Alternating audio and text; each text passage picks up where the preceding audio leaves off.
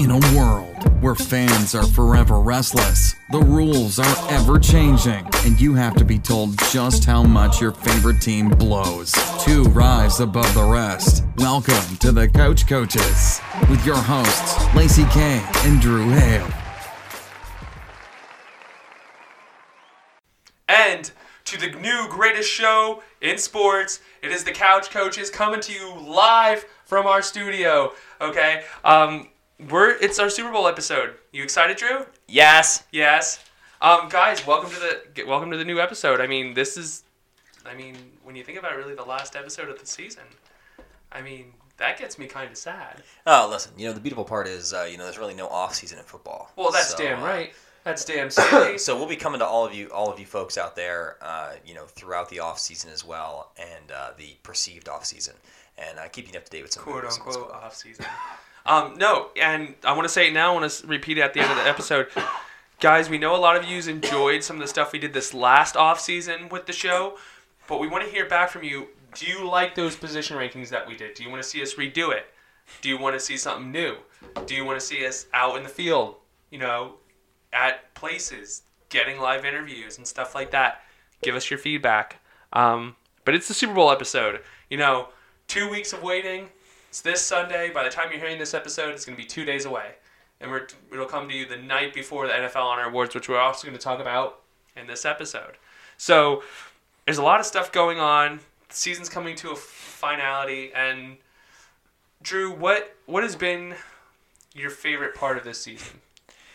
My favorite part of this season. Wow. Well, my team didn't make the playoffs, so that's challenging for me to identify. My favorite part of the season was, again, I know we talk about it too much, but my favorite part of the season was celebrating with Colts fans the success that Andrew Luck was capable of having. That makes sense. I can see that. My favorite part of the season is spending it with you guys out there listening.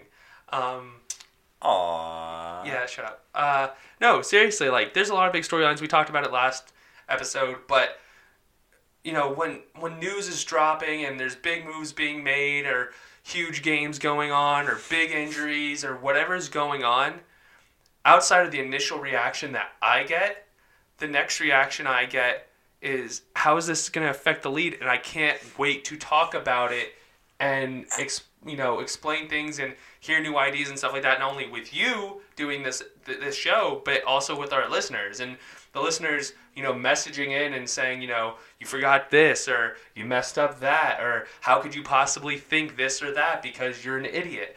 And it's just been a lot of fun. And this season's been a lot of fun. It was our first full season, doing the show. And, I hope it only improves from here.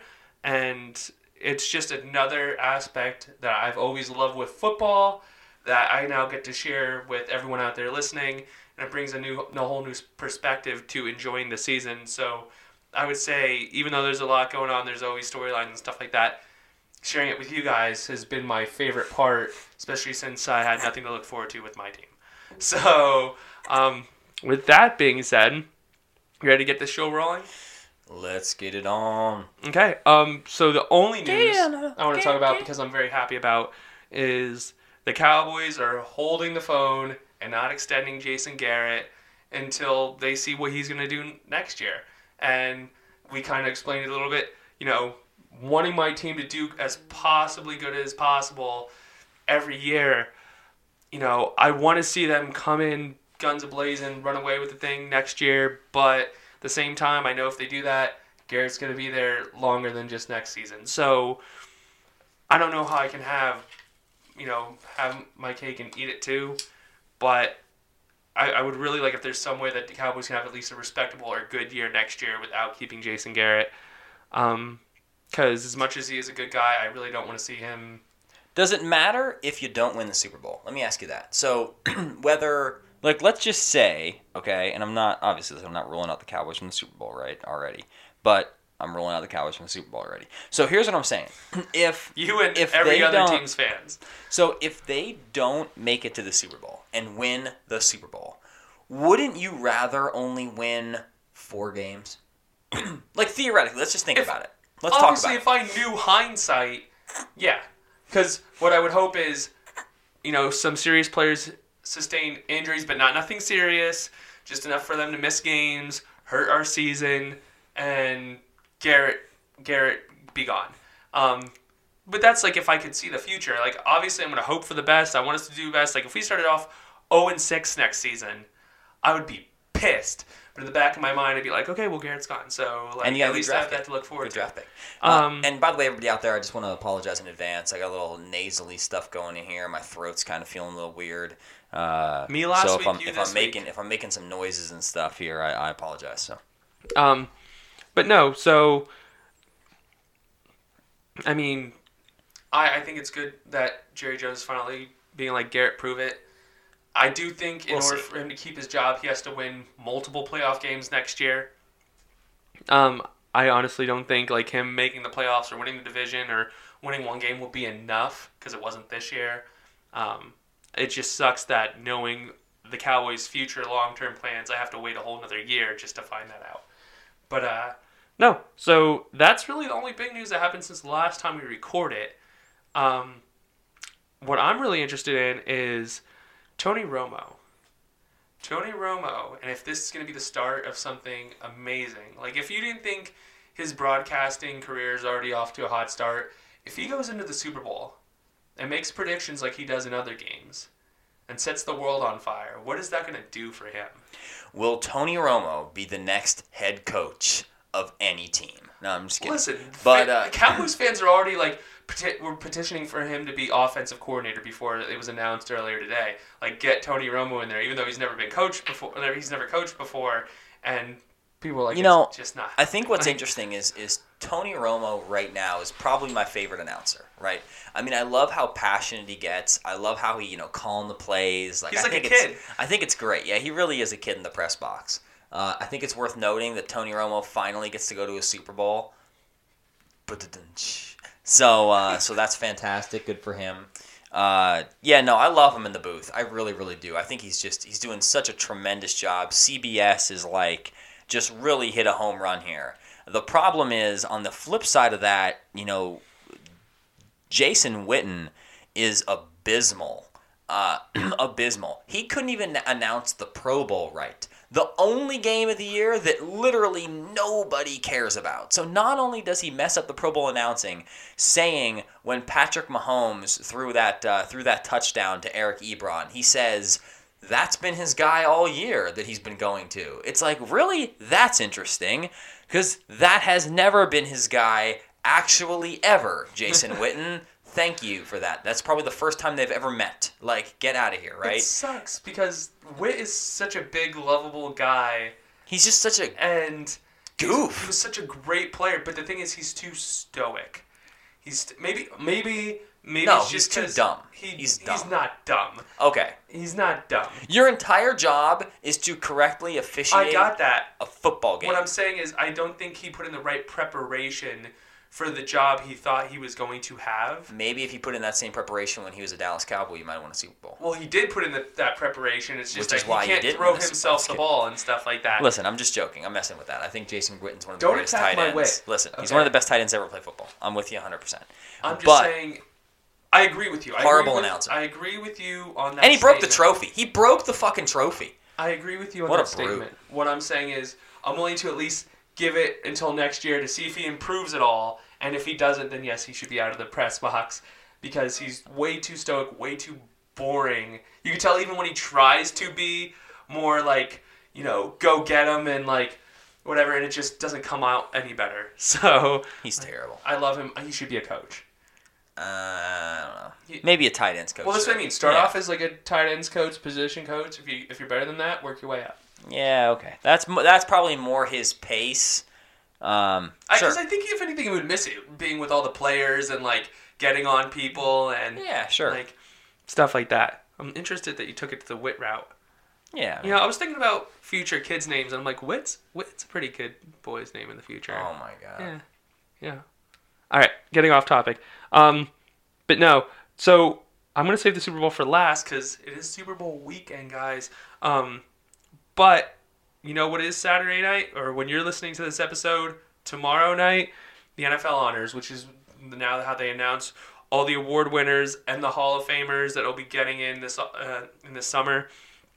And, I kind of want to go down the list and think, I want to know who you think is going to win, why they're going to win, and we're going to kind of go over not only for the main awards, because Walter Payton Man of the Year is a great award, but we can't really do that. There's 32 finalists, and then you're kind of trying to, reason why the player you're picking did more for his community than the player you're picking. Like JJ, Sammy Watkins, it wasn't enough, but right. Marcus Mariota, thank you, you're the man. Yeah, so we're not going to do stuff like that, but we're going to do MVP, both offensive and defensive player of the years, rookie of the years, comeback player of the year, coach of the year, and then our Hall of Fame, who we think is going to get in. Hoff. But, so, do you want to... We're kind of work backwards. I think MVP should be saved for last. Agreed. So, we're going to go coach, comeback player of the year, the rookie of the year winners on both sides. Let's just wing it. Yeah. All right. So, coach of the year. Am I going first? Yes, you're going. This time we'll alternate. Okay, great. So, my coach of the year pick. This was a tough one for me, okay? So, okay. People can make the case. I just want to throw it out there.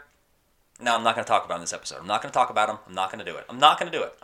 Sean McVay. No, not him. Andy Reid.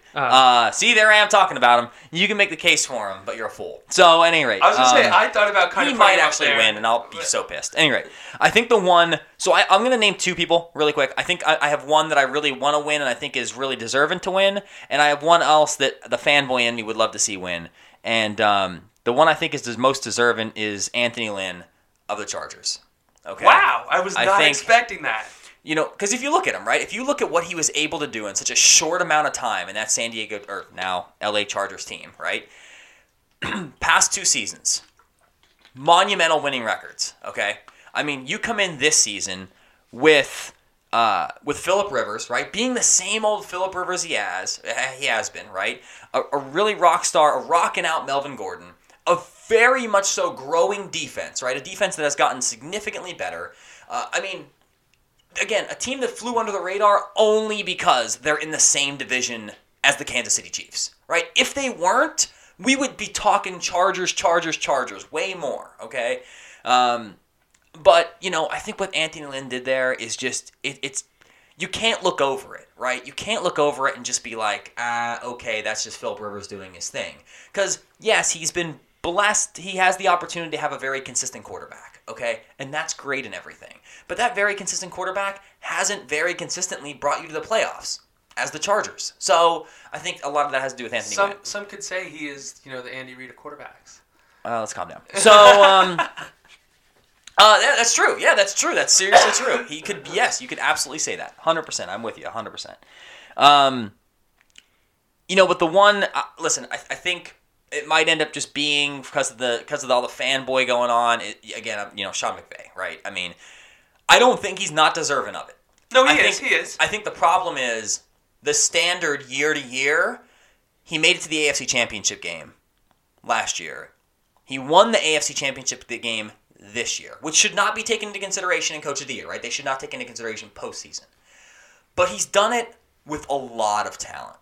A lot of talent, right? He is the Golden State Warriors of the NFL right now, okay? So I feel like when you have that much talent around you, you're expected to win, right? They're expected to be in the Super Bowl right now. So that's the only reason why I don't think you give it to Sean McVay. I do think Sean McVay is the most brilliant coaching mind in the NFL right now, not named Bill Belichick, which I think was why this Super Bowl matchup is so perfect. But at the same degree, I can't, I don't know. With all that talent, like I said, you should be in the Super Bowl with that talent. So I can't give him any more than that. No, there's quite a few names that are deserving. Sean McVay is deserving, but like you said, with all the talent they have on that team, especially with them going out and just buying it or renting it for this year or whatever, like it kind of hurts assassins, them, you know what I mean? Sure. And I do think up to a certain point you can include the postseason with a lot of these coaches, but I think like making the playoffs, you count for them. If they do win the first couple games, that's why they're doing it the night before the Super Bowl, because they're not letting the Super Bowl decide as like their tiebreaker if you're already being considered, but everything you've done up to that point and how you've done it should be considered for the most part, and I agree with that. So you can make the case for Sean McVay. You could definitely make the case for Andy Reid, and I agree with that statement. But I also think like there's other coaches like Matt Nagy, the Chicago Bears. Very true. I think he could have done it. Okay. I think the reason that he got hurt though, and that I don't think he'll really be considered, is the way they left the playoffs, because they were favored as the top defense. Okay, they were performing. They get in, win the division. I think people before the season, no one thought they would win the division. Okay, but then lose the way they did to Philly at home. You know what I mean? I think that hurts him. So I don't think he'll actually be considered for that.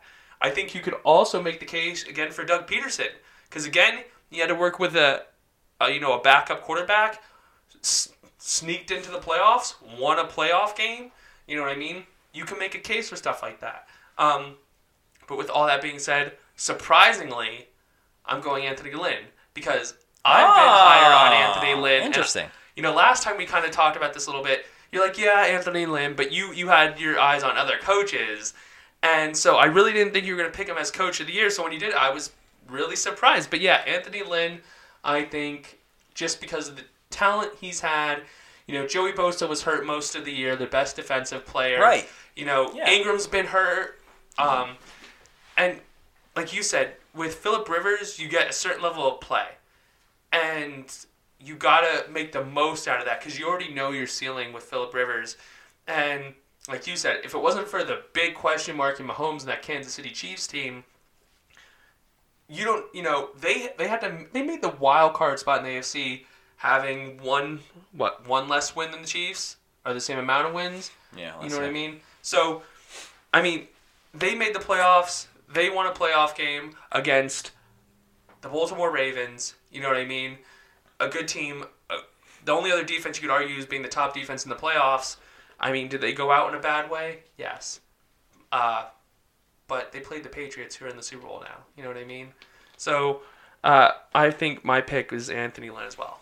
I think that game would be the only thing that would hurt Anthony Lynn, by how bad they lost. Yeah. But yeah, I'd love to see Anthony Lynn. So going on to the next award.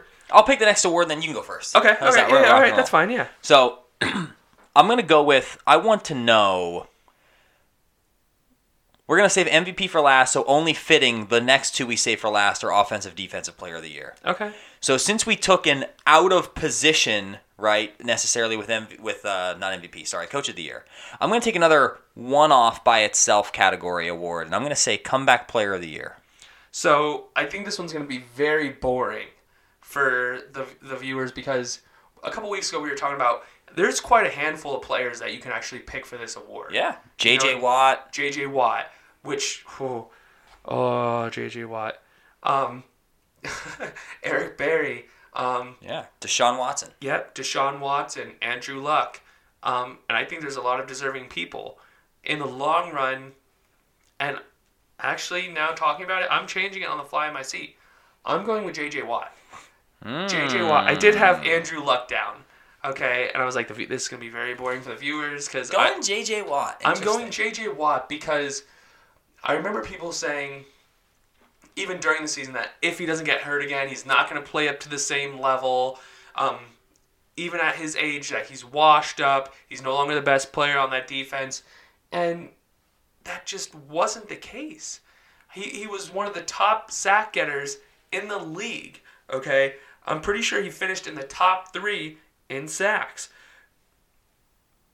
And I'll look that up while you're gone. Okay. And no, I think for him to be the only player to win defensive, or I think tied for the most in defensive player of the years, I think if anything, even if he doesn't walk away with defensive player of the year, that he should walk away with comeback player of the year. And as impressive as Andrew Luck has been, and that offense has been, and stuff like that, it took Andrew Luck a little bit to warm up. He got better as the season went on, but I think he had more help on his offense and with the coaching staff than J.J. Watt did on the rest of his defense and that coaching staff. And I think he had just as good, if not a slightly better season. And he was doing it pretty much from the get-go, the beginning of the season, where Andrew Luck kind of had to build up. So I'm going to go J.J. Watt comeback player of the year. Interesting. Which, by the way, before we move on and you give your pick, okay, J.J. Watt, because like you said, I wanted to look it up while I was doing this. J.J. Watt this year finished with 16 sacks, coming off missing ridiculous. Almost the past full 2 seasons. Okay, 16 sacks. I mean, I'm pretty sure that's number 2 in sacks this year, but it's definitely top 3 for fact. That's crazy. Yeah. I did not know he finished with 16 sacks. That's pretty wild. But yeah, listen, I think that I'm not going to spend a lot of time talking about it. Comeback Player of the Year is going to be Andrew Luck. Spoiler alert, if you don't want to turn on your TV for that award, you don't have to because Andrew Luck is winning it. Not taking anything away from Andrew Luck, but I think the fact that he gets it over anyone else and like the tiebreaker, if you want to go between him and J.J. Watt or Deshaun Watson, or not Deshaun Watson, but like any of the other players, it's the fact that he's a quarterback. I wildly disagree. Let me explain. Do you know what happened when J.J. Watt was injured last year? They won football games. Do you know what happened when Andrew Luck was out last year? They won nothing. That's the difference to me. The difference to me is, and listen, you can say that's just the quarterback thing and he touches the ball more and like whatever. I get it. That's fine. But do you know what happened when Khalil Mack came to Chicago? They won the division. They were not even close to favored to win that division coming into the season. First-year head coach and Matt Nagy. You don't really know what you're getting in Mitch Trubisky. Bringing Khalil Mack, they win games because of the disruption that Khalil Mack brings and what was able to be happening to that defense. And some of that you can credit Vic Fangio too, their defensive coordinator and whatnot. But what I'm saying is, I don't think there's a possible chance that can be made that J.J. Watt wins this award over Andrew Luck with what Andrew Luck was able to do. Listen, I think that, again, we talk about it all the time. The next best player in the Indianapolis Colts, T.Y. Hilton. Beyond that is probably a rookie. 2 rookies are probably the 2 next best players on that team. Oh, well, yeah, sure. Eric Ebron. And then followed by 2 rookies are the next 2 Quentin best players. Nelson and Braden Smith. Okay. Darius Leonard. Oh, I thought you were talking specifically offense. Oh, no. No. But yeah. The 2... any rate, now you go over to the Texans, and again, not taking anything from J.J. Watt, but... you've got like 3 people on the defense that are really good, with J.J. Watt included. You've got DeAndre Hopkins, you got Lamar Miller, you got Deshaun Watson. You just got so many pieces. I just don't think so. No way. Andrew Luck's winning the award. I would say guaranteed. That if you're going about high-profile big names, there is more on the Texans. Okay, because besides J.J. Watt, I would say you can make the case for Watson, you can make the case for Hopkins, and maybe Clowney. Okay, I would say that. And big names, when you think about the Colts, you think Andrew Luck, maybe T.Y. Hilton. Okay, now overall, I'm talking about player by position and depth. I think the Colts, the way they played this year, has better overall balanced talent than the Texans do. And I mean, that's and I know, sure. I know you're saying about the winning and losing, but I would say, now I don't have the numbers in front of me, and that's my fault because originally I had Andrew Luck winning this award, so I was prepared for Andrew Luck. But I'm sure if I looked up the statistics for J.J. Watt, seeing how the defense performed the seasons he was mostly hurt, and then this season, their totals all got better since he's played a full season. Oh, yeah. I mean, of course they've got better. But by what degree? And did they need to get as much better as they did in order for them to win games? I would say not by enough to win this award, and no. To my answer to my own 2 questions, right? Not enough, and no. Right, seriously. I mean, again, we went from a team... What did the Colts win last year? 3 games?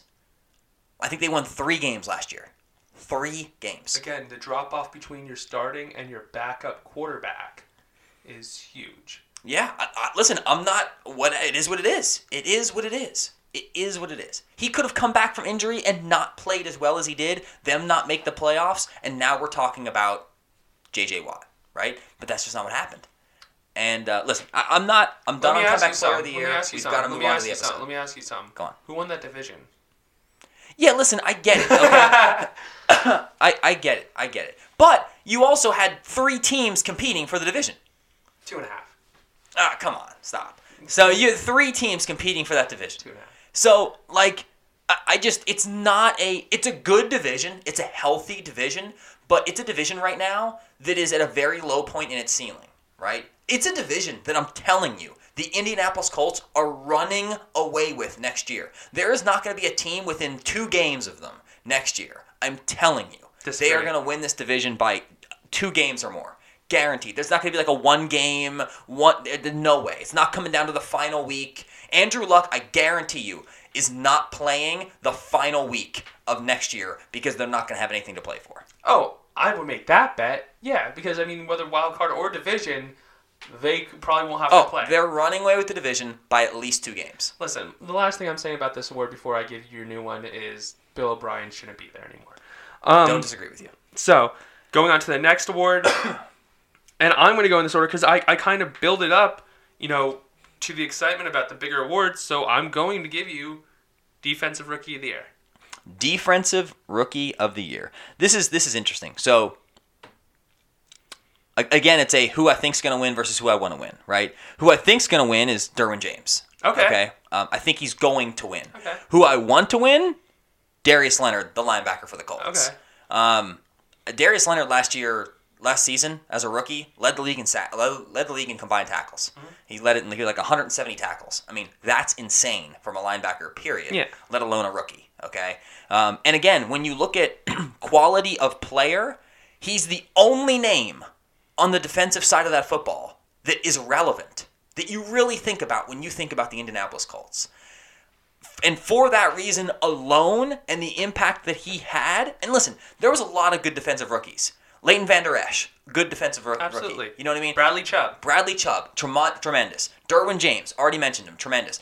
Derwin James is probably going to get it only because of the level of improvement that defense had for adding him to it, right? And again, a team that made it to the playoffs, a team with a tremendous record throughout the regular season. Again, just overshadowed, but a tremendous record. So I feel like he's probably most likely to win it, which is why I think he's going to win the award. But I really, really, really hope that Darius Leonard, I hope they find it in their soul to nominate Darius Leonard. I wouldn't have a problem with either one of those players winning it. Like, if James won it, good for Derwin James. You know what I mean? If Darius Leonard wins it, great for Darius Leonard. I'm taking Darius Leonard, okay? Because, yes, you made valid points, but they're both part of playoff teams, okay? They both had 1 win and then lost. Mm-hmm. And I think compared to some of the other positions, especially on defense, linebacker now is slowly becoming less of an actual position because they move you around so much. There's less linebackers on the field. Yeah, absolutely. And safeties are already overlooked. So it'd be nice for either one of them to get it. But my difference here is Derwin James was drafted in the first round, lower than people thought he should be. Sure. They had him as a top 10 pick. Absolutely. A lot of people didn't have Darius Leonard going until the 3rd or 4th round. Okay, and then on top of that, I feel like even though Derwin James had a great year, Darius Leonard outperformed him.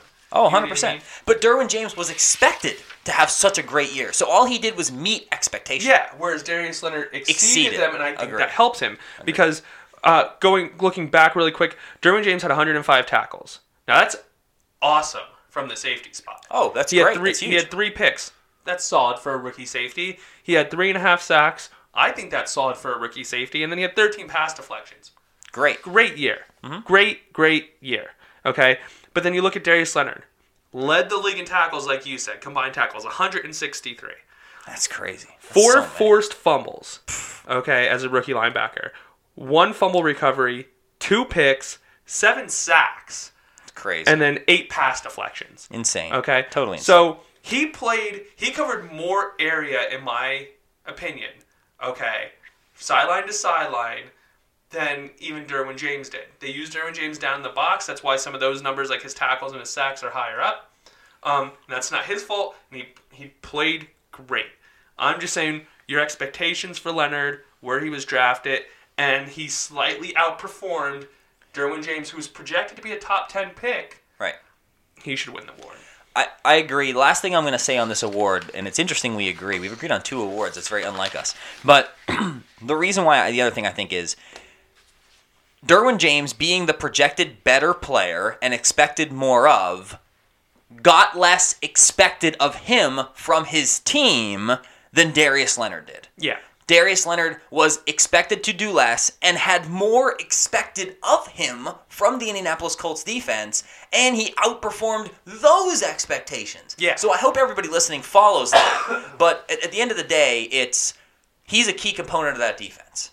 And for him to cover and cover the people that he had to cover, play on the line, play off the line, play in coverage, rushing the quarterback. I mean, it's been insane. So, I hope he wins. Oh, I'm going next. Right. So I guess I'll follow suit. We'll go offensive rookie of the year. Offensive rookie of the year. All right. So I think there's only two people you can make a case for. Sure. I think it's Baker Mayfield, and I think it's Saquon Barkley. Agreed. I think Saquon Barkley has the stats. But I think that the people who are going to say Baker, and I wouldn't hate it at all because I love Baker. Okay, is the fact that he played a more important position. No question. And his team got farther as a result of that. Okay, they performed better. They got farther. With that being said, it would not be right for me to be president of the Barkley fan club and not pick him for Offensive Rookie of the Year. And a lot of it has to do with, even while watching him play, even though I expect both to be great players, and I love them both, and I would love to have them both on my team, when you watch Barkley play, and I feel like I never stress this enough, even though I know I beat it into the ground. I'm beating a dead horse. When you watch him play, the stuff he can do, okay, even with, in my opinion, less help around him on that Giants team than the Cleveland team, is just amazing. The moves he can make, the effect he makes in both the rushing and receiving game. He's a willing and a decent blocker already. He's only going to get better. He's the right kind of off-the-field person and player and personality, not only for that team to grow and have a star and have fans and kids look up to, but to be a leader of other players, already in the locker room, future players in the locker room. When I think of Baker and Saquon, I think they could be all-time greats if they follow this path for their respective franchises. I just think there's that... It's like unfair to Baker, because I think in most years, Baker will win it hands down. But having the kind of talent that Saquon Barkley does, and seeing him do the things he does, I think it's just that case of bad luck that Baker came out in the same class. Yep. And I have Saquon Barkley winning it.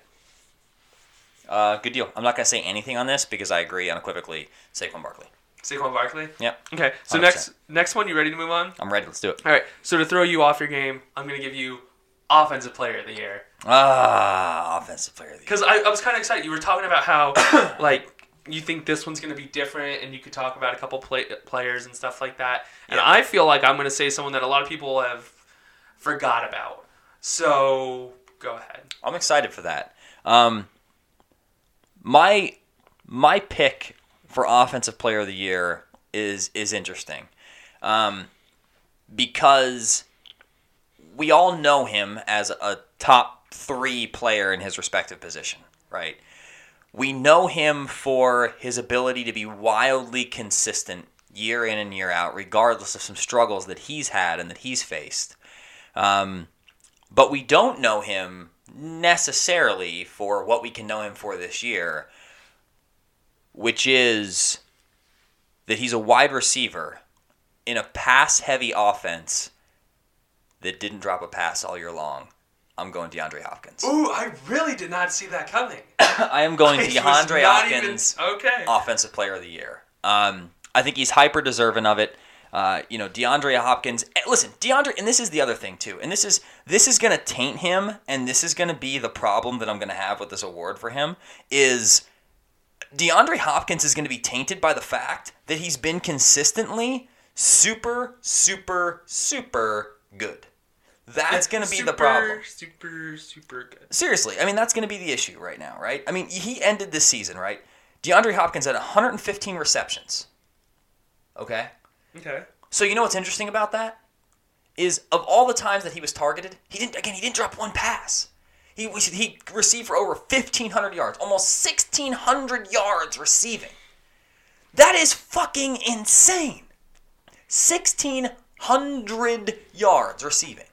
That is fucking bananas.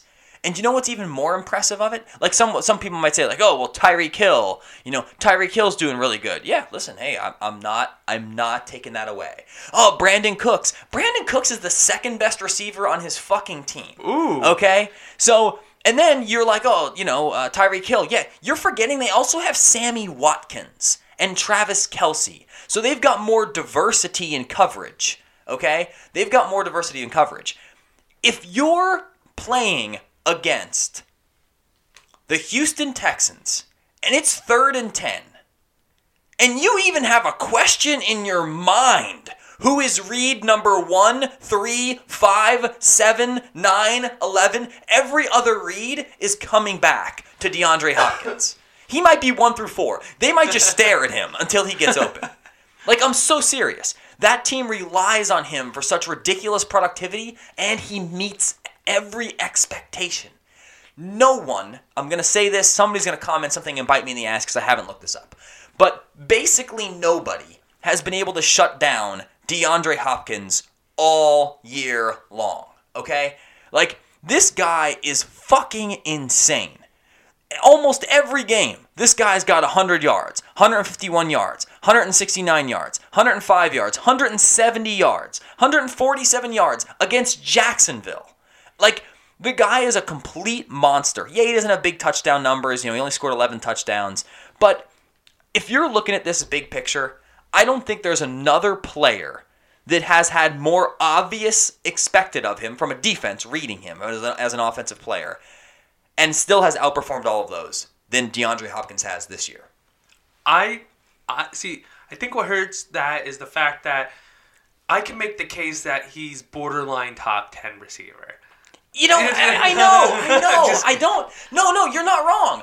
Borderline top 10, you're wrong, for sure. Yeah, I'm just you're a throwing it back psychopath. to Kev, yeah. You're a psychopath. But, and Kev's an idiot for making that statement. Kevin, I love you, but fuck you, all right? Like, but you can almost make a case that he's at the bottom of the top 5. I mean, you can literally make that case. I mean, you could talk about Michael Thomas. You could talk about Tyreek Hill. You could talk about Julio Jones. I mean, you can talk about people and have him in that wrong. OBJ. But you'd be wrong. Antonio Brown. You can have him at the bottom of a top 5 list. And nobody's mad about it except for me. But, like, you know what I mean? Like, you can have him at the bottom of that top 5 list. But at the end of the day, this season was his season to lose, and I don't think he lost it. I mean, I'm taking DeAndre Hopkins. The defining moment of this season for me is when the Cowboys played the Texans, and they had a chance to win that game. And do you remember the whole spin cycle that DeAndre Hopkins put on that Cowboys secondary? He spun out of like 2 or 3 tackles to make a huge. Literally, he spun one defender out, and as soon as he finished the spin, he just spun a second time without moving and made another guy miss before weaving. It was just. I hated it. But Hopkins is, you're right. You could make the case that he's up end of the top 5 receiver, but in my opinion, he's a top 3 receiver. And I don't think you can argue. I think there's just a very slight drop off between the top 3 and then like 4 and 5. And I was not expecting you to go there with Offensive Player of the Year, but it was a pleasant surprise, and I don't think he'll win it, but it was very out of the box, and I liked that choice. My choice, because I think, especially when it comes to Offensive Player of the Years and Defensive Player of the Years, it's a lot more statistics because they're overshadowed by MVP. And when it comes to the rookies, it's like, the rookie's first year in the league, so you kind of take not only statistics, but how their teams did and the kind of moments they had and stuff like that. Offensive Rookie of the Year, or Offensive Player of the Year, I think is a very much stat-based award. And I think if you're looking at that, even though it kind of dropped off and stuff like that, I think the clear winner is Todd Gurley. Todd Gurley had 21 total touchdowns this season. That is pretty nuts. 17 rushing touchdowns, 4 receiving touchdowns. He had 1,251 yards rushing and 580 yards receiving. And he blocks. You could talk about, yes, there's other talent on that team. Yeah, talk about a true 3-down back. Right? There's not many of those. He might be 1 of 4. I would say 4 would be a solid number. You know what I mean? In the league. Maybe 5, but 4. No, 4. I think him, 4. Zeke. 5. I got 5. Him, Zeke, Bell, and Barkley Yeah. Melvin Gordon. You think Melvin Gordon can block? All right. Yeah. So I'll give you Melvin Gordon. Okay. But I still think I agree. I still think even though he could do it all, there's a drop off by the production aspect of like, yeah, he might be able to receive, rush, and block, but it's not as high of a level as the others. I think the skill gap. I think it's pretty close. Do you? I don't think it's that. I think the drop off from Melvin Gordon to the next best running back, who you might say is David Johnson, is significant. See, you know what's weird? And I'm not going to try to get too far off. 2 years ago, I would have said David Johnson. But I was a big Melvin Gordon fan. He was my favorite running back coming out that year. And he had a really good rookie year, and he had a really good year last year, and he had a pretty solid year this year. But I couldn't really find anyone to agree with me on that. But you might like Melvin Gordon more than I do. Oh, no. I'm not making a case how like Melvin Gordon's the greatest running back of all time. I know that. Or anything here in the situation. I'm just saying you're like willing to give him, like, there's not as big of a gap, and I just think there's a clear-cut gap between the top 4 and everyone else. I don't know about that. I don't think that. But Todd Gurley, and that's saying that he didn't play a couple of the final games at the end of the season and stuff like that. His numbers could be even better. Okay? He had 1,251 yards, 580 receiving, 21 total touchdowns. And yes, there's certain games where Goff throws for 300 plus yards and 3 or 4 touchdowns and stuff like that. But most games, on average, that offense moves, whether on the ground or through the air, through Todd Gurley. And I honestly think for the Rams to even have a chance at winning the Super Bowl, Todd Gurley has to be old Todd Gurley. Agreed. And we'll wait to see if this happens. But I still think, at least with those stats and the way he played the majority of the season and stuff like that, Todd Gurley is your offensive player of the year. I hope you're wrong.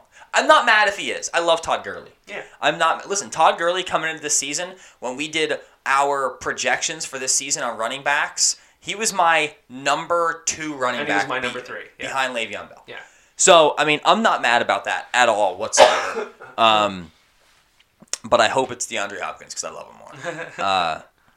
So, I think the next one then is yours to give me. Oh, right. Wait. Does that mean that I get MVP? Oh, you do. Man, it's crazy. Wow. All right, so you're going to enjoy this one more, though, than I would. I am. So, Defensive Player of the Year. All right, so I feel like this is going to be boring. I feel like it is, for at least on my case, because I've been preaching it since last year.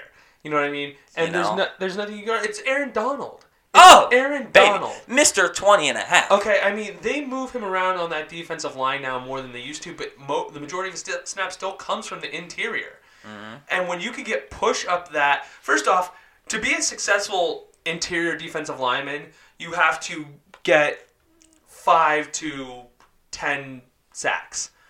If you get 10 sacks, you're looked at as one of the best defensive tackles in the league. You're phenomenal. You're a phenomenal. You look at that and tackles for loss and just being able to get interior pressure. The fastest way to a quarterback is a straight line.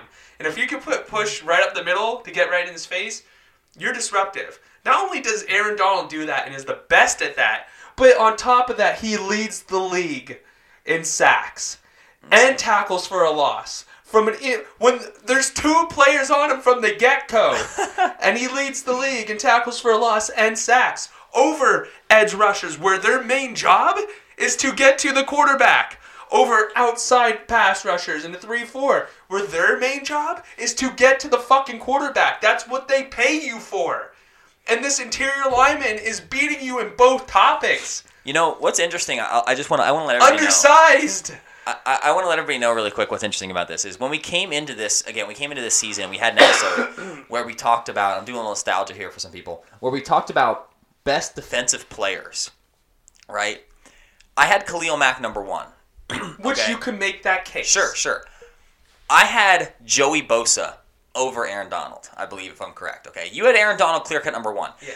And you were, like, ragey, mega huge on Aaron Donald from last season's productivity, and he only had 11 or 12 sacks last year, okay? He comes into this year, finishes with 12 and a half. The fuck? Okay? Like 20 and a half. Or 20 and a half. Did I say 12 and a half? Sorry. Yeah, that's okay. 20 and a half. Yeah, 20 and a half fucking sacks. That's good for any position. Yeah. let alone an interior line. You can count, and I don't know for sure, but it's going to be close, the number of players ever in the league who have hit 20 or more sacks on your hands. Okay? Oh, easily. You know what I mean? No question. And he's an interior rusher. I don't think there's one interior rusher I can name that's ever got over 20 sacks. You know what I mean? Ever. J.J. Watt did it. He's on the edge. Strahan's on the edge. Yeah. J.J. Watt did it like 3 times. I mean, that's what's so great about J.J. Watt's greatness. I mean, in my opinion, J.J., just sidebar really quick, and this is what I kind of want to reference this when you're talking about J.J. Watt for MVP, for the sake of giving him street comeback cred. Player, or comeback, sorry. Yeah. For the sake of giving him street cred, right? I think if J.J. Watt continues this path that he's on, he's going to end his career as the greatest defensive end to ever play football. I still think he has to do it a couple more years at that level. I think he needs a ring. Oh, he does, and that's nothing against him. He would be at the top of the list of players ever to play in the league. That would be an absolute travesty if he's never won a Super Bowl. He'd be up there with Marino and stuff like that. Oh, unequivocally. It'd be an absolute travesty if he never won one. He could give this guy 2 rings. And Send I know I'm him asking to for Dallas. I know I'm asking for a lot here. Give this guy 2 rings, and he keeps up his trajectory. And remember, he's been so injured, and he still has these ridiculous careers. If he keeps up his trajectory, and he gets 2 rings, I'm going to say that he could end his career as the greatest player on the defensive side of the football if he gets 2 rings. I will give this small little, bracket. I think he needs at least 1 to make that case. No question. Okay. I'm saying 2 gets him that status. I think he needs at least 1, and I think he could still go down as the best with 1, but he has to keep this trajectory and what he's been doing for at least after the season 2 to 3 more seasons. I think he could do that. Okay, which I'm not saying he can't. Yeah, I just think he has to. If not, I think you could. I think right now you can argue top 5 defensive player all time. You can make that 100%. Case, okay? 100%. But to be the best, and I definitely think it's possible, we both do, I think that's what he has to aim for. But if he does get 2, I think he kind of bounces up, because if he gets 2, and that's really asking for something, like you said. Agreed. He doesn't have to continue that arc as long, but I would just like to see him get 1. Like, I can't tell you... He needs 1. I can't tell you how... So does DeAndre Hopkins. I can't tell you how happy I was when DeMarcus Ware won his. Oh, okay. He didn't wear it where you wanted him to. No, he didn't wear it where I wanted. But I seen him go to Denver and that defense, and I'm like, I mean, besides me loving that defense to begin with, I'm like, I want 1 for him. I wanted 1 for Champ when Champ was part of the Broncos and stuff like that, which we'll get to Champ a little bit later. But, it would be an absolute travesty. I was going to say, I do think a little bit earlier, if we were having this argument, you could have named some other players. Maybe you can't now, but who's your defensive player? No, yeah, it's Aaron Donald. Aaron Donald? It's just stupid. An interior lineman with 20.5 sacks. Like, fuck you, Aaron Donald. Like, you literally give no one else a shot. Khalil Mack was on a tear. Yeah, he was. I also don't... again, even if you... But in big-time games... I was saying... In a big-time game, Khalil Mack could not get it done. Khalil Mack only needed to be himself. That's the difference between greatness, right? Typically, greatness, when you spawn a great player in a great postseason run, they need to play unearthly. They need to play next level, and they rise up to this occasion, because postseason is, the regular season is what you get paid to do. Postseason is where you build your legacy, right? So I feel like if you're a, I'll give you a guess at the guy that lives by it. But is it a Packer? He might be the because Aaron Donald's the second best Aaron in the league. So, anyway, no, but seriously, right? So, what I'm getting at is Khalil Mack just didn't do that. He didn't live up to his own expectation. He didn't live up to what he normally plays like, let alone unearthly. So, that's why he just couldn't be in this conversation for me. Khalil Mack was really good. But like I was gonna say, I think if anything, even if you had it close going into the postseason, the way that they both performed in the postseason just makes it unclose. Great. Though I will say this quick before we move on. By the way the trajectories are going for both Aarons, Aaron Donald might end up the better Aaron. We'll see. There's a chance. Okay, no doubt. See. Aaron with an R needs at least 1 more ring to be clear cut ahead of Aaron Donald. Yeah. All right. So final award before we do the Hall of Fame, MVP. Who? The league MVP. Man. Such a quarterback fucking award. You know, it really is. It really is such a quarterback award. It sucks. It really does. But here's the thing. At the end of the day, it is what it is. Like, it's a quarterback-driven league. You have to give this award to a player that literally has the opportunity to touch the football every single play. I mean, you just have to. And unfortunately, centers will never win this award. So, I mean, aside from that, like, that just is what it is. But this award has got to go to a guy that has had a tremendous career and year, meaning I'm picking Drew Brees. Wow. Drew Brees. I'm taking Drew Brees. I don't hate on it in the sense that if he won it, I'd be perfectly fine with it. It wouldn't bother me at all. But would I be hella surprised? Yes, I would. So would you believe that in the past, Drew Brees has been in the league 17 seasons? It's been that long already. Crazy. Since 2001. I remember when he used to be in San Diego. Yep. Since 2001, he has been in the league. Okay. In his entire career, would you believe that he has never thrown for less interceptions than he has this year? He's thrown for 5. His next closest year was 7 interceptions. How many touchdowns did he have this year? He had 32. Okay. Which is definitely not his highest year ever. No. But with his interceptions being the lowest, he posted the best passer rating of his career this year at 115.7. Okay? He is one of only a handful of quarterbacks to end a season over 112. Okay? Literally, on one hand, you could put the number of quarterbacks that have ended a season over a passer rating of 112. Okay? Not only that, but here's the best part. Here's what I feel like has his year so legendary. Drew Brees threw this year for just under 4,000 yards. Drew Brees has, I believe, the record for most passing yards in a single season with 5,476. So let's call it 5,500 passing yards in a season. This is his... Since he's been with New Orleans, this is his lowest passing yardage season. Wow. You okay? So I think what that says about Drew Brees and about this team was Drew Brees' level of hyper efficiency this season. The level of efficiency that he had this year, they couldn't have got as far as they did if he wasn't that efficient, right? They did not have the defense that they needed this year to win big games. Lattimore did not exist this year, okay? He had an okay year, right? But he did not have the year that he needed to have to bring them into big games, okay? All right. Offensively, you have Alvin Kamara, who is the toughest cover in the league, period. Any position, almost. Interesting. Okay? I mean, I can't argue it, but okay. You've got Michael Thomas, right? Legendary receiver. He's in that top 3 conversation, okay? If you're talking DeAndre Hopkins being in the top 3, Michael Thomas is that other name that you can guarantee is in there, okay? And on an offense that traditionally is led by Drew Brees having to pass for over 4,000 yards, 4,500 yards, 4,600 yards, 4,800 yards, right? He got away with it with 4,000 yards, only 5 interceptions, and a passer rating of 115 point change. Just ridiculous season. I think his completion percentage this season was like 70%. I mean, his completion percentage was legitimately fucking bananas. 70% is probably a stretch. I mean, that's retarded. But I'm actually going to look up his completion percentage this year really quick. Why?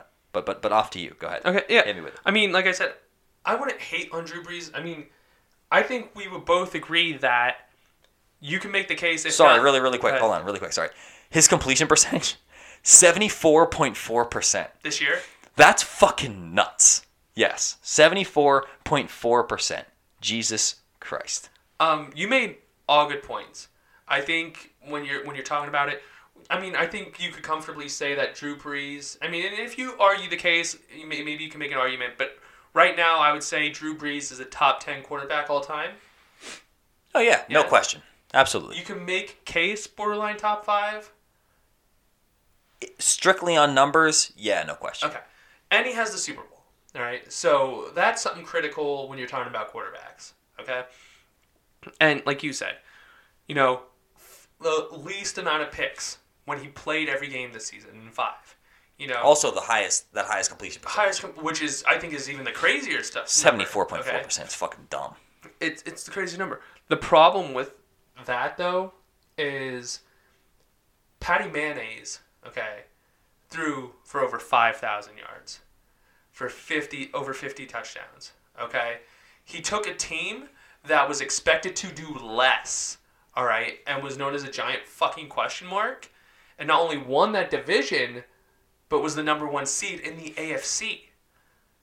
Not only that, but you take a team that you didn't even know, but a guy you didn't even know, you didn't expect that from, and I'm sorry, but when you talk about MVP, the flashier a player you can get that produce just as much as other participants, or players up for that award.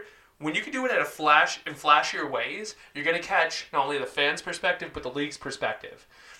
If you're giving me Patrick Mahomes and Drew Brees, you're like, oh, who's the face of the league? Drew Brees has been there longer. He has the better career, obviously. He had a great year. But people always want the newest toy. The newest toy. If anything, you could argue that they both put high levels. You can make the case that, maybe you can argue them. But even though Drew Brees has done it before, he didn't throw for 50 touchdowns this year. He didn't throw for over 5,000 yards this year. His team, right or wrong, didn't make it to the Super Bowl. All right? I mean, neither did the Chiefs, but they accomplished way more than they were expected to compared to the Saints. At the beginning of the season, I had the Saints I predicted them in the NFC Championship. I predicted the NFC Championship game in the Rams and the Saints before the season started. Okay? I didn't have the Chiefs in the playoffs. I didn't have them winning the division. I didn't have Mahomes playing the way he did. So that kind of flash value with legitimacy and numbers behind it, how the team performed, and the fact that he's younger, whether fair or unfair, and the fact that he makes flashier plays, whether fair or unfair, is going to help Mahomes, and Patty Mayonnaise is your league MVP this year. I'm not mad. I'm not mad if he is. I'm not mad, okay? The only thing I'm mad about is hearing him give a speech when I can't stand his voice. Oh, his voice is gross. I'm not mad about it if that's the case. I'm really not. I just think that Drew Brees is more... I think he's just more deserving. Listen, I really, really do. 10 years from now, when he wins the Lifetime Achievement Award that they'll do at the NFL Honors, absolutely deserving. But, he's won an MVP before. Mahomes hasn't. He's the future. He's going to be one of the faces of the league. He's going to walk away with it.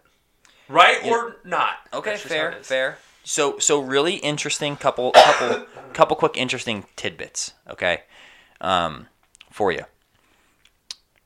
So when I talked about passer rating, right, being 115%, arguably the two best quarterbacks in the NFL, Aaron Rodgers, Tom Brady. Tom Brady only surpassed 115% once. In 2007, at 117 was his passer rating, okay? Aaron Rodgers only did it twice, once being 122% the season where he broke the single record all-time of passer rating. This is what's super interesting. Neither quarterback, Tom Brady or Aaron Rodgers, have ever had a completion percentage over 69% in their career. Wow. Ever. Neither has Patrick Mahomes in his first year. Sure. But Drew Brees, 74.4%. I mean, it's just his efficiency this year was unearthly, and I hope he wins it. But again, I'm not mad if Patrick Mahomes does. Yeah. A rookie coming out, 50 touchdowns, 5,000 yards. I mean, his stats are out of control. Before we pick our Hall of Famers. Okay, let's do it. Give me a player, doesn't matter what year he's in now, but a player that you think will win the MVP before his career's over. Any player? Well, yeah, it could be a rookie. It could be someone in their third year. Can it have to be a rookie? Because, I mean, it would just be too obvious in any other position. Whoever you want. So a player that has not won it yet. Okay, so has not won MVP yet. Sorry, all right, has not won it yet, but will win at least one, you think? A player who has not won it yet who will win at least one. And yes, it does favor quarterbacks, but it doesn't obviously have to be a quarterback. Only because I don't want it to be a quarterback, Saquon Barkley. I love that you picked Saquon Barkley. And obviously I think he has to be in the consideration. Do you want to take a guess at who mine is? Baker Mayfield. Fuck, I didn't think it was that obvious. Was that written all over my face? Yes, it was. I really thought you were going to be like Zeke. The only reason why I picked Saquon Barkley is because I knew you were picking Baker Mayfield. How the fuck did you know that? I knew you were picking Baker Mayfield. I'm the president of the fucking Saquon Barkley I know, but because it's a quarterback driven award. Oh. It's a quarterback driven award. To win it eventually, when you worded it like that, it had Baker Mayfield written all over it. All over it. Damn. Yeah, just the stuff I was talking about. Had a great year as a rookie, passing and completion percentage and stuff like that. I think it's only going to get better. He's going to be on a hot team for the next couple seasons. Agreed. He has the attitude, the young quarterback, everything like that. I think it's a guarantee that he'll win at least one MVP in his career. All right. Agree with you. Hall of Famers, let's do this together. Good game, right? I like it. We're going to name them instead of just going like naming your 5 and then my 5. The ones that are already in is the older players, Johnny Robinson, and I forget the actual term. It's like helpers, whether it be front office personnel, scouts, whatever. The two helpers that are getting in, contributors, is Pat Bolin and Gil Brandt. Okay. Not mad about either, obviously. But what everyone wants to know, and what they don't know yet, is the 5 that are going to get in for this year's Hall of Fame class. Let's do it. Okay. Now, let's walk through every single finalist, and we just do in or not. All right. Well, do you want to do it that way? I think so. Okay. You want to bring up the list? Yeah, let's do it. All right. Well, while you're bringing up the list, I think there's... Unless you want to do it another way. What way do you want to do it? No, that's fine. No, I'm curious of your way now. I was just going to say, I think there's 2... I think there's 3 players that will definitely get in. And the reason for that, I think, is... You think we're going to have the same? Yeah. Okay, let's do it your way. Okay. Then. I like your way better. So, Tony Gonzalez. 100% guaranteed. I think he's a first ballot Hall of Famer. Agreed. I think he's getting in. Champ Bailey. 100% agree. He's my favorite player in the class. I think he should be automatically in. He's my second favorite player in the class. I agree with you 100%. Who's your first, Tony? Yeah. Okay. And I personally think, even though I don't think he's as clear-cut as the other 2, that should get in and will, is Ty Law. Okay. I think Ty Law will. I don't think he's the third obvious if we're going third obvious. I know who you think, and you can make the case for that. I just think because Ty Law has been But Ty Law is on my list. At a higher level. He's on my list. Okay. So if we have 5 people, so the 3 that we agree on unequivocally is are Tony Gonzalez, Champ Bailey, and Ty Law. Okay. Yes. I agree 110% that I feel like those 3 will get in. Now, my other 2 is obviously who I'm picking to get in, and one of them is who I think you think is the other clear cut. And then I have 2 names that I think will get in. We'll explain why then. Okay. So my other 2 is Ed Reed. Yep, 100%. He's my guarantee. That's what I figured. Correct. And then the thing is, we both agree that we don't think they're going to allow so many defensive players in the league. It's unfortunate. Because it's typically offensive heavy, and they want at least some kind of disparity there. Correct. So I went with another offensive player besides Tony Gonzalez, but I know it's not going to be the same one you think. I know it's not. Let's go. So I'm looking at the names, and there's a bunch of names deserving. Edgerrin James, Isaac Bruce, Atwater, John Lynch, Alan Faneca, Hutchinson, Kevin Mawai, stuff like that. Wait, hold on. You didn't name one that I think you're going to name that's going to be hysterical, but go on, please. No, I did name him, and okay, you're not going to agree with it, but I think one of those linemen have to get in. Oh, my God. No and way. If you pick Faneca or Hutchinson, it's fine, but I'm going Kevin Mawai. No way! There's no way! There's no way! I'm sick of the non-love on this show, okay, for the linemen, specifically offensive linemen. Hold on. Okay. There is less. So, hang on, you're taking Kevin White over Steve Atwater. And by the way, he's not my pick to get in. But, like, holy shit. Level of deserving. Because if we're going strictly off deserving, I could argue that it's 4 defensive players besides Tony Gonzalez. I agree with you. But I don't think that'll be the case. I agree with you again. So I'm taking out any of those defensive players. I did it too. Okay. So when you're talking about Edgerrin James.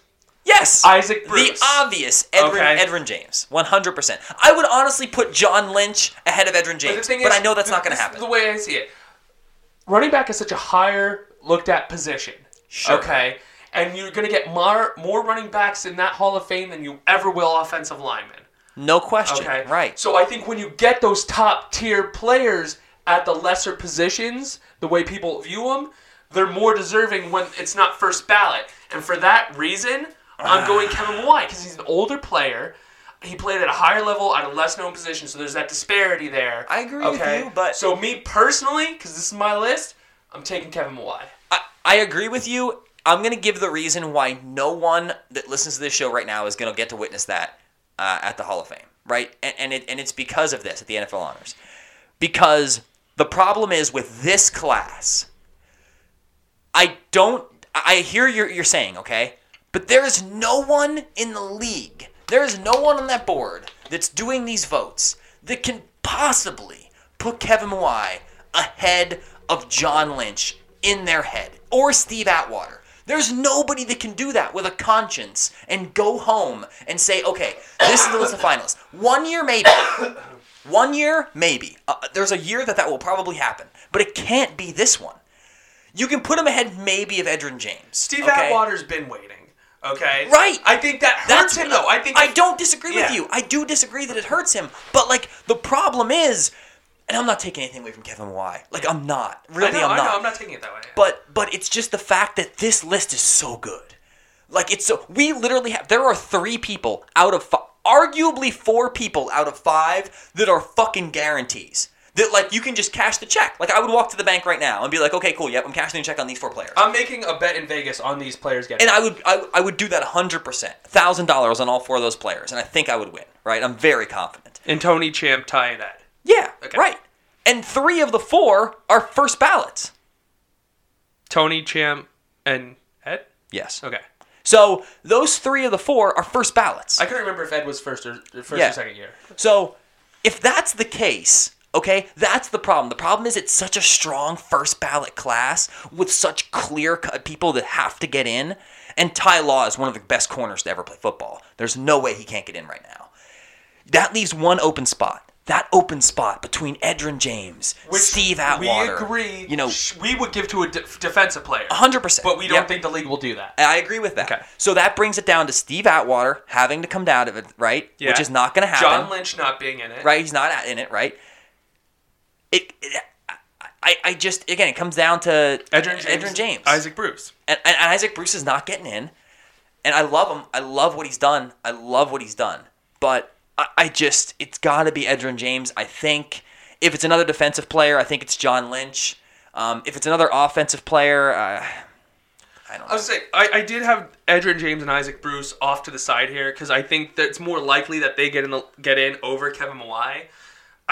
Because of that disparity and, them often being overlooked and the fact that when you have those top-tier offensive linemen in the league, those names stick with you, where you could argue other positions, whether this player was better, where a lot of the offensive linemen you can't. So I'm just showing love for Kevin Mawai. But if they do go for defensive players, and we both don't think they will, I would put Atwater in over Lynch. Okay. This is where it's interesting. On a principle of loving football, I agree with you absolutely. The reason why it won't happen is because of John Lynch's profile. Oh, yeah. That's it. It won't happen because of John Lynch's profile. The fact that he's still in the league, he's a GM and stuff. Yeah, right. Again, it's funny because they both play the same position. They both played safety. You know what I mean? I'm just saying, Atwater is a nasty motherfucker. I don't disagree with you. Yeah, I know. I agree. All right, I just think it would have to be John Lynch. So that was interesting. I think that might have been the most interesting out of all the awards. I agree. I liked it a lot. So hope the fans agree. What you wanted to do is you wanted to pick a player off of each team in the Super Bowl this year. Correct.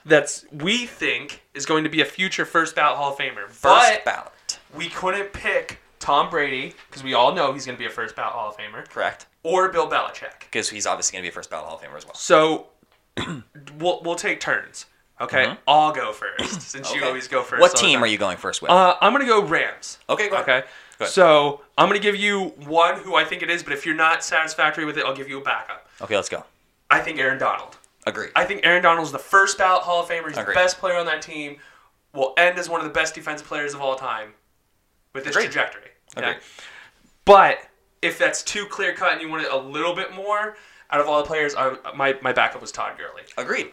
Really? Okay. Yes. So I thought maybe they make the case for Jared Goff or Sean McVay or someone else that maybe is a good player but you think is going to take off. But I think it's Todd Gurley. I think for the most part he'll stay healthy. He'll continue to be that player that can do all three aspects of the game and be highly functional, whether like rushing yards wise or touchdowns wise or whatever. And I think out of chances, right now I wouldn't say he's a first ballot like I would with Aaron Donald, but I think he has the best chances currently on that team to do it outside of Donald. I think that I agree with those picks being spot on 100%. I went a different route, but I do agree with your picks 100%. Okay. I will stick with the Rams, and I'm going to say that my first ballot is Sean McVay. Okay. And I don't think it's not. It's a more risky call, right? Because I think Aaron Donald is more the guarantee. Because he's only in his second year in the league. Correct. So, but the reason why I feel like it's Sean McVay is because if you remember, last year he did this same exact thing, missed it by a game, but he did the same exact thing with half the talent. So what it's proving in two regards is this. Money doesn't buy happiness in the NFL, number one. And I think the other thing it proves is hard work and good coaching trumps talent. Because they got to the same level almost, right? Not necessarily the level of dominance during the regular season, but I think what Sean McVay is doing is changing the way the league interprets greatness at the head coaching position. And that's what I think is most important. That's the contribution that he's making right now that I don't think a single player can make. You can make the case maybe Aaron Donald's doing that with interior linemen, but Todd Gurley is definitely not doing that with running backs. Yeah.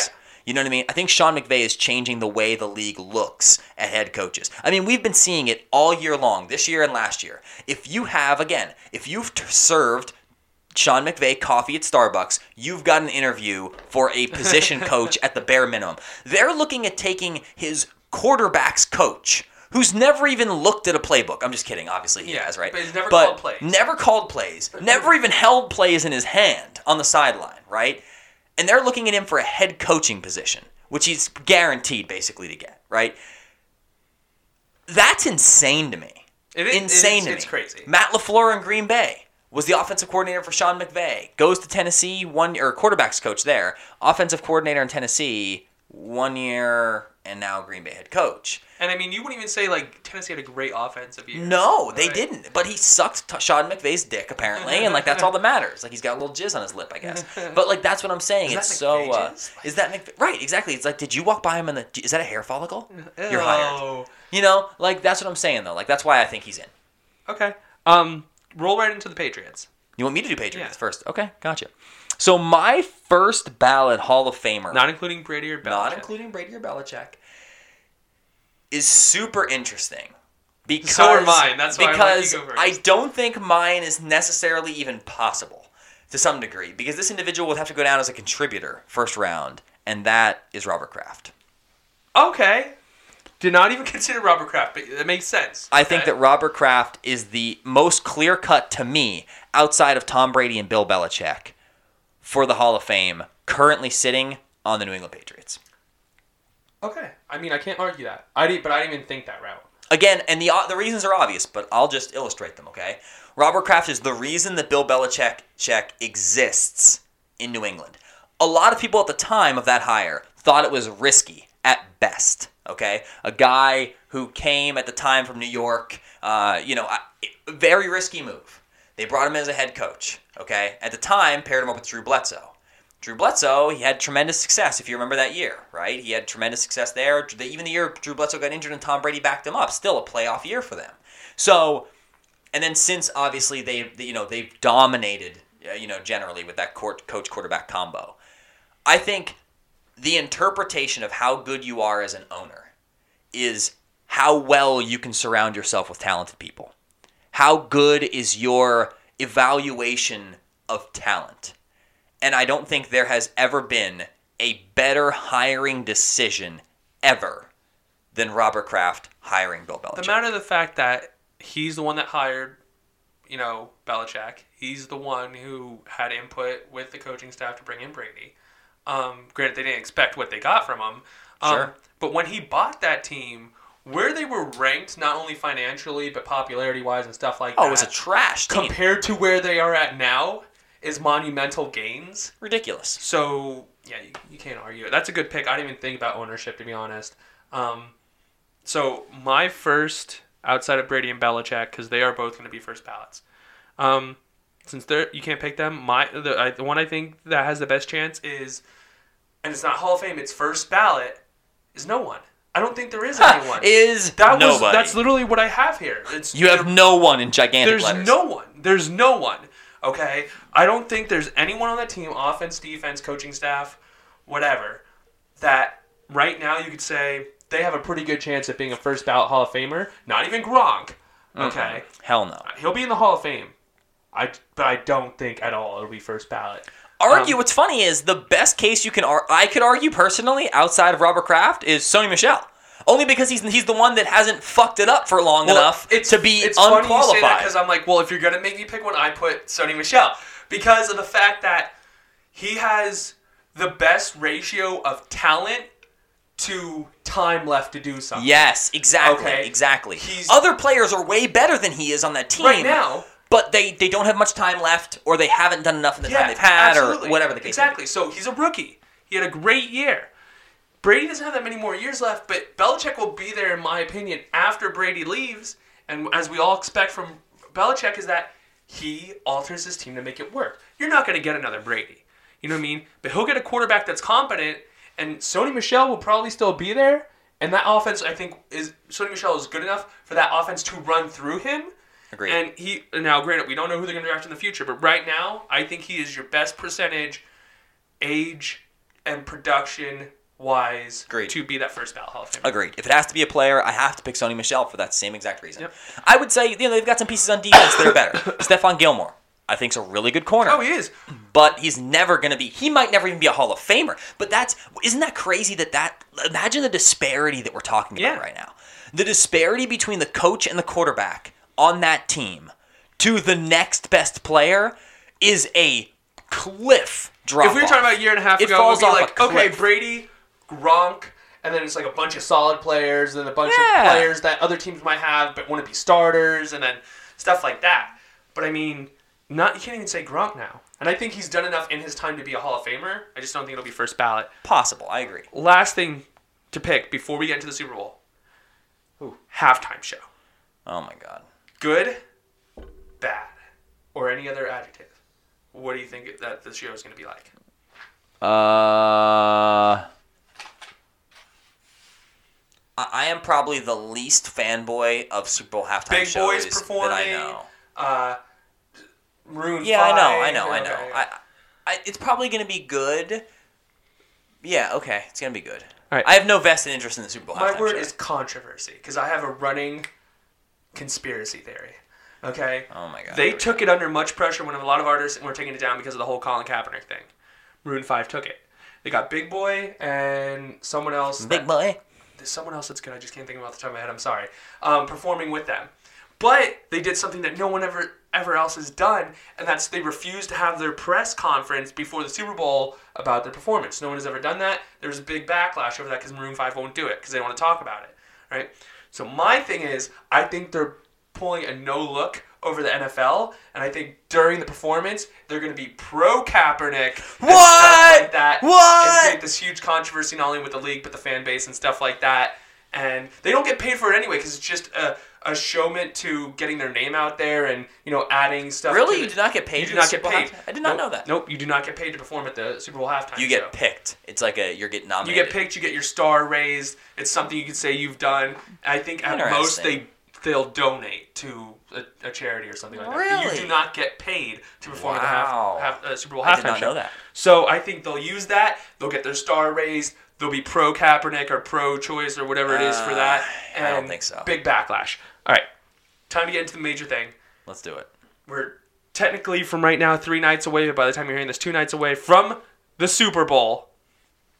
Let's get to it. So, some stats I want to throw at you before I get your picks and the betting and stuff like that. Let's do it. So, in the postseason so far, the total offense, okay, the pass offense and the run offense, these are the statistics. In total offense, the Rams are averaging 418.5 yards to the Patriots' 511. okay, in the postseason. The pass offense, the Rams are averaging 243.5 yards to the Patriots 345.5 yards. And then run offense, the disparity is only 9.5 yards because the Rams are averaging 175 to the Patriots 165.5. So just looking at the offense, okay, in the playoffs, the Patriots are outperforming the Rams by almost 100 yards in total offense. They are overperforming the Rams on passing offense by over 100 yards. Okay, 102 yards. They're averaging more in the playoffs. And in the rushing offense, the Rams are only beating the Patriots by 9.5 yards, 175 to 165.5. Okay? Points per game on defense, the Rams are allowing 22.5. The Patriots are allowing 29.5. On the defensive side, total defense, the Patriots are allowing 312.5 yards. Rams are only allowing 299. Pass defense, Rams are only allowing 250 in passing yards. Patriots 282.5. And in rush D, the Patriots are only allowing 30 yards to the Rams 49. Okay? So, ooh, interesting. That's where the statistics are. Make of it what you will. Bet this is the line. Rams versus the Patriots. The Patriots, all right, are negative 2.5. Okay? The over-under is set at 56.5. The Patriots are being given 2.5 points. No, the Rams are being given 2.5. What did you say? I said the Patriots are negative 2.5. Okay, got it. So the Rams are being given 2.5. The over-under set at 56.5. That's huge. Okay? So do you want to make your picks first or me? I'm going to go first. Are you sure? I'm going to use a stat line that Okay. I think is interesting. So, my pick is I'm taking the under. Oh, for okay. Sure. Okay. I'm going to take the under. I think both teams score. I think we've got like a 27-21 thing kind of going on here a little bit, or close to it. But I'm taking the Rams. Okay. I'm taking the Rams not because everybody in the nation that's not a Pats fan is taking the Rams. Not just because of that. But I think there's one statistic that is super alarming that I think needs to be talked about. Okay? Aaron Donald and the Rams defense have generated the highest pressure rate from the interior position this season. One of the highest in recent league history at about 17% pressures. Okay? Coming from the interior. Tom Brady's passer rating against two line pressure types, which would be edge, obviously, and interior. Okay, his passer rating this season, when being rushed off the edge, 118.7, second best in the league. I'll let you guess who's first. With rushers coming off the edge. Okay, his passer rating when getting interior pressure, 63.1, in half. Yeah. So Aaron Donald is going to be the reason why they win or lose this game. If Aaron Donald can get interior pressure on Tom Brady, and listen, there is no way that Sean McVay does not know that. Okay? There is no way that he does not know that his game plan is to get Tom Brady hit quick and get up the middle and get in his face. Okay? So with that being said, and listen, I don't know that the Patriots have the greatest offensive line, right? I mean, the Rams obviously have the better offensive line without question. And I think that what's interesting is, with a stat like that, with a player like Aaron Donald, who, the opposite of Khalil Mack, rises to the occasion typically in situations like this, I think if they can get pressure on Brady up the middle, I think it's game over. Because they've got good defenders, right? Now, New England has better depth in the secondary. Yeah. They've got much better secondary depth, although the names on the paper don't shout that to you. But from a productivity perspective, they've got a better secondary, okay? So I think they're going to be in trouble there a little bit, right? If Brady can sit in the pocket, they're going to have big time problems. But because they don't have a strong, you know what they don't have for sure in LA is a consistent linebacker core. The linebacker position is the weakest one in LA by far. It also happens to be the center of the field, the part of the field that the Patriots like to work the most. So it's going to be an interesting game, but I think Aaron Donald getting pressure up the middle, Rams favor. I think the Rams win. Let's call it 27-21, make it easy. I thought for sure that you were going to pick the Rams up until tonight and the night before, because I started wavering. I'm like, I don't know though. He does believe in the whole Patriots have been there before. You got Tom Brady and Bill Belichick. Oh, that's a real thing. 100%. Stuff like that. So I'm like, maybe he won't. It's just with the Patriots, I think, there's so many things that go towards their advantage. Like I've already established. They've been there how many times? They have a high success rate while they're being there. You have arguably the greatest coach and quarterback to ever play the game playing in the game. Sure. Okay? Even though the Rams have higher talent and bigger names overall across that team, I feel like the Patriots play more as a team because they have lesser names but still perform. You know what I mean? It's more like having to rely on each other and playing as a team than relying on certain players. And the defense, who I thought was a liability for the most part of the regular season, has played a lot better in the postseason. You don't know what you're going to be getting out of Todd Gurley. Okay? He's been a non-factor, and I think he needs to be a big factor in order for the Rams to win. And I just think, yes, I knew about that statistic with interior rush, but I don't know if it's going to get there as often needed, and Brady will get out of the pocket and stuff like that. I just think everything points towards the Patriots. But between a bet I have going, the thought in my head, and just a gut feeling, I can't explain any better than that, I'm taking the Rams. I'm taking the Rams. No more than those things. The gut feeling, that simple thought in my head, and a bet I have going anyway. I think it's going to be over. I think it's going to be over. So you don't even think it's going to be close? I have it being close. This is my score. I had the Rams winning 35-31. Ooh, okay, that's super close. Okay. I think it'll be a game. Okay, here's what I'm just going to say to yours really quick, and we'll put this in the bet board somewhere, right? I don't think it's possible that the Rams score over 30 points and the Patriots score over 24. I think if the Rams score over 30, there's no... I think the Patriots are really being suppressed big time. Because get Tom Brady out of that rhythm, throw down his time of possession, and I think that game goes south super quick. I'll get super specific here, okay? Which I normally don't like to do, but I think there will be a rush after Brady, which I think is the difference on the defensive side of the ball. I don't expect the Rams defense overall to play that great. I think Aaron Donald and that interior pass rush will make the big difference on the defensive side of the ball, though. I still expect Brady to have a good game.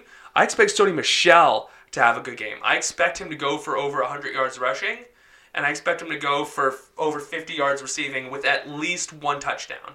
Okay? Very feasible. But besides the Rams, I think Todd Gurley shows up. I think even though there's a lot of hype around Todd Gurley. Even though they know his talent, they haven't been using him, whether people speculate injury or, lack of use. The fact that C.J. Anderson is more of a power rusher, and the balance they kind of have, I expect Todd Gurley to have a big game. Over 125 yards rushing, flirting with 100 yards receiving, woohoo! 3 total touchdowns. Oh, baby! Oh, my God! Todd Gurley winning the Super Bowl MVP. What? As the Super Bowl MVP. What? Okay? I think Jared Goff will have a decent game. I don't think he'll have to do anything crazy. No, he won't. He'll have to. He won't make mistakes, and he'll do what's needed. They'll get just enough off the rush on defense. They'll get some passing in there with Robert Woods being the Swiss Army knife. Brandon Cooks making a play or two downfield. Cooper Kupp is unfortunately hurt, but Todd Gurley will make that whole thing go. 3 total touchdowns, over 125 yards rushing, flirting with 100 yards receiving. He'll win Super Bowl MVP. Rams win 35-31. Can I tell you that I have to change my pants after that Todd Gurley breakdown because I love it so much? Yeah, I was going to say, I don't normally do that specific, but that was good. Listen, I don't disagree that that's what's going to happen because listen, Sean McVay, enough cannot be said about how smart this guy is. It wouldn't surprise me if he's like, we're going to make it seem like there's something going on with Todd Gurley.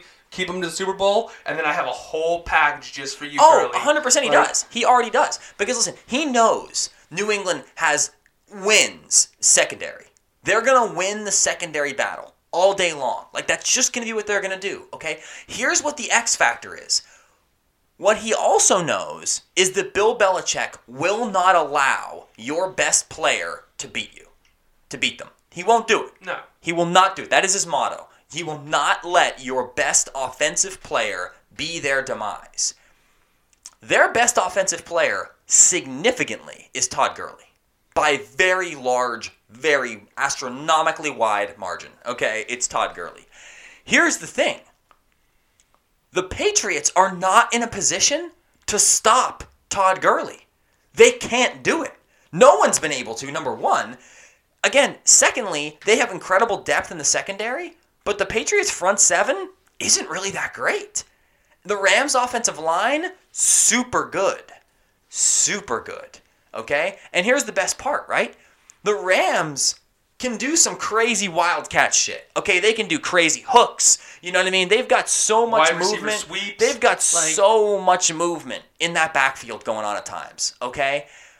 I just do not think it's because here's what I think happens. In order for the Patriots to stand a chance, I feel like if you're Bill Belichick, everyone listening in, this is the reason why I'm not a head coach in the NFL. I feel like if you're Bill Belichick, you have to overcompensate to Todd Gurley for his dominance, okay? You've got to almost be doubling Gurley all day, right? I mean, you've got to anticipate run 100% of the time. And then knowing he's a receiving back, you've got to factor for that, right? You've got to have like a man over top. Even you're playing zone, right? I mean, you've got to have somebody following out Todd Gurley. Like, you just have to overcompensate. And I think the overcompensation for Todd Gurley is in turn going to be their demise. Because I feel like Sean McVay is coming into this game with a package for Todd Gurley. I agree with you. I think the package is different. I don't think Todd Gurley has the success you think he's going to have. Because I think Sean McVay knows that Todd Gurley cannot have that type of success and have them win this game. Because he knows Bill Belichick's plan is to take him out of the game. And he knows Bill Belichick's going to do as much as he can as humanly possible to do that. So he's going to give Todd Gurley as many looks as possible to keep Belichick thinking that. And then he's going to be doing a lot of sweeps. He's going to be doing a lot of crazy shit, forcing them to compensate for Gurley when, we're going to have Robert Woods, Brandon Cooks, being super explosive. See, so we'll see what happens. If Todd Gurley was being Todd Gurley, we're like min-maxing, really overthinking this all game, this. I would agree with that because you're right. The one thing Bill Belichick will always do is take away your best player no matter where he is and make you beat him with your second and third best players. Period. Okay? But I think what hurts and helps the Rams is the fact that Todd Gurley hasn't been Todd Gurley. C.J. Anderson has been playing really well. Stuff like that. So Patriots aren't forgetting about Todd Gurley, but they can't afford just to focus on Gurley. They have to worry about a power rush game with C.J. Anderson and the fact that they do so much in that backfield. Trying to read all that. It's crazy. So what I think you do is you get Todd Gurley going early in the game in the receiving game. Let C.J. Anderson hammer out some of that interior line. And as the game goes on, turn that passing and receiving game with Gurley into a rushing game after the defense is already kind of worn down from the power game, around the outsides, stuff like that, create holes, and Gurley will go off. I think that's what I expect to happen. I have him as the Super Bowl MVP. Do you have a Super Bowl MVP for me? Yeah. I mean, if I had to have a Super Bowl MVP, I hope I can say Aaron Donald. Okay. Because I would love that. I would absolutely love that. I know that he's the guy that has to be the difference maker. Like, he's got to be the guy in this game that shows up. For if the Rams are going to have a Super Bowl MVP on that team, I think it has to be Aaron Donald because I think that's the level of impact that he has to make in this game. All right. I think that's the show. That's our final show, I think, for the regular season. And the postseason, obviously. Next time you hear from us, it'll be quote-unquote the off-season. But, football never sleeps. Is there anything about the Super Bowl, the awards, anything this season has brought that you would like to touch on before we end this? Nothing, seriously. This season, covering out part of this season here has been a treat. I love doing it from just a freelance fan perspective. I mean, literally half the time... And I know we said this before, but half the time for the prep for these episodes is us talking 20 minutes before the episode happens on our phone for 5 minutes. Not telling each other where we're going because just we like talking to surprise each other. Right.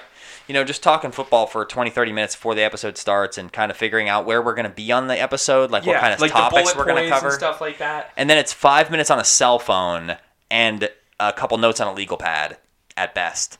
and like we're just ripping. And then blowing minds. And like, yeah, we're just blowing minds. And I know it's funny. I think part of the dynamic that's so awesome is how wrong we are so much to some degree. Like we're not really the big stat people. Just like we are, but we'll mess that shit up and be okay with it. Right? Like we'll mess up a thing here and there and be okay with it, right? But it's because like you're getting an organic like fan experience, right? You're getting just people that just couch coaches, right? I mean, the name says it all. Yeah. And I think that's been my favorite part of this season is being able to just have fun, come in here, rock and roll, talk about some football, and yeah, it's just been awesome. It's been good. It feels good to be back too. I think it's a perfect balance of the fact that we know more because of how much time and effort we put into following this sport, okay? And all the different views and aspects we can give of it that maybe the regular fan doesn't get to do because of their life, okay? On the same note, we're not actually in the business, so it gives us that leeway of being someone who will know what they're talking about and can make the case and stuff like that, but don't need to know or have those stats read to you through an earpiece by someone else. Because let's face it, no one that you watch on TV knows those stats off the top of their head, okay?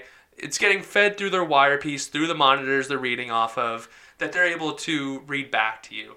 The thing is, for the stuff that we are reading back to you, most of the time we know it, and if we don't know where this episode's going to go when we start it. So we're improvising as we go, and sure, that's why I think fans relate, because they know they're getting the best of what they can, but also in someone that they can relate to, and not someone that is just on right. TV because they're on TV.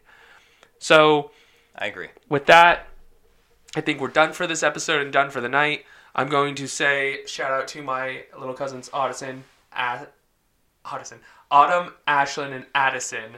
And remember, Couchies, there's always room for you here. There will be next season. There is now, and we want to hear from you and make you part of this, show, this community. So good night, Couchies. There's always room on the couch for you. Go Rams. Tune in next time and score some points with the Couch Coaches.